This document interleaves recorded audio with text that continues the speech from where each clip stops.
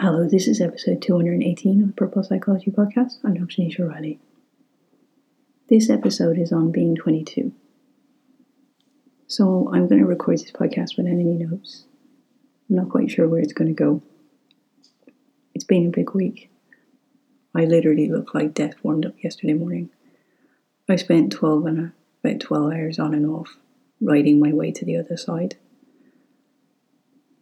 which I think just goes to prove how good writing is for me and how much of a vocation it is and how much healing is possible in it. I think it also shows me why it was so difficult for me to be dyslexic for years.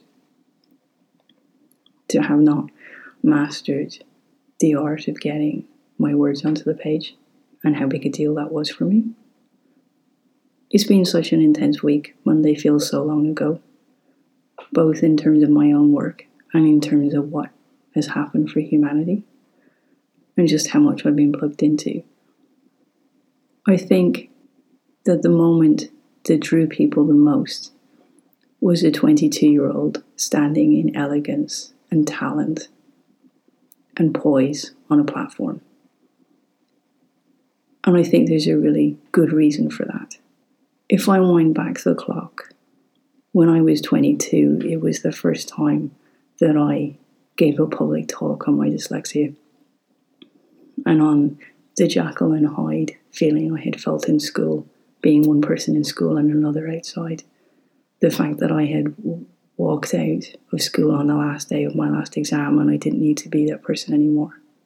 And afterwards I gave my first interview to a newspaper. And if I look back now, in a way it was easier to give that talk than it would be today. And not because I haven't grown or I haven't conquered many demons, but there's a special place between the ages of 22 and 24 where there's a sense of you being invincible and failure isn't an option. And it seems daunting to go back and do many of the things that I did then because I've carried so many more negative experiences in the years in between. And there's also a sense that I'm reminded from Jung's stages of development, where in a funny way, you're doing everything then to prove yourself. And because you're doing that, and because there's almost a sense of arrogance in it being about you, it's about everybody else. And you are presenting something that everybody else can resonate with and connect with, as we've seen. But ultimately, your goal at that age is to do it for you, to prove yourself, for you to conquer your battles.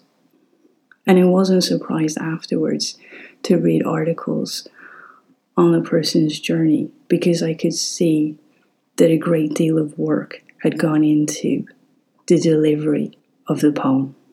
And I'm not surprised that there were learning challenges in the past to conquer, because I could see the focus in conquering those. And if somebody has had a difficulty, you can see it in someone else. And in a way too, there's a strength in doing that because you spend so much time concentrating to overcome any of your challenges. Then it allows you to step out there and do things in a way that maybe others wouldn't think. And so it's interesting that we were all drawn to that moment, that was our hope.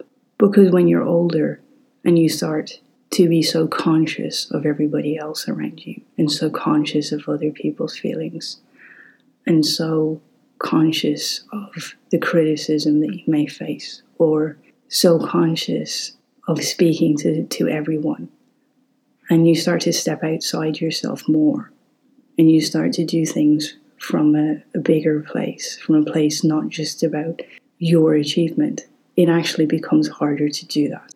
And I guess my hope for the future is that in a way that you can get to twice of 22 and you can have that sense of belief and hope and possibility and that sense of just stepping out and doing something because it's the right thing to do and not expecting any criticism or expecting to have some sort of very complicated equation of humanity to balance.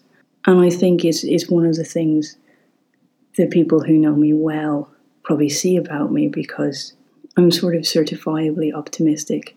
I will keep taking myself to situations over and over and expecting the best of people and expecting to be met in some place, and then to feel really, really hurt and shattered that I'm not, but to still go and do it again. And I think for me, one of the nicest moments I had this week was finishing up a call and having someone simply thank me for my care. And that seems such a small moment, but it's those moments that mean so much to me, because you're met as who you are, and all your experiences that have gone before don't matter. And one of the challenges I've had increasingly over the last 5 years is that I work with so much darkness.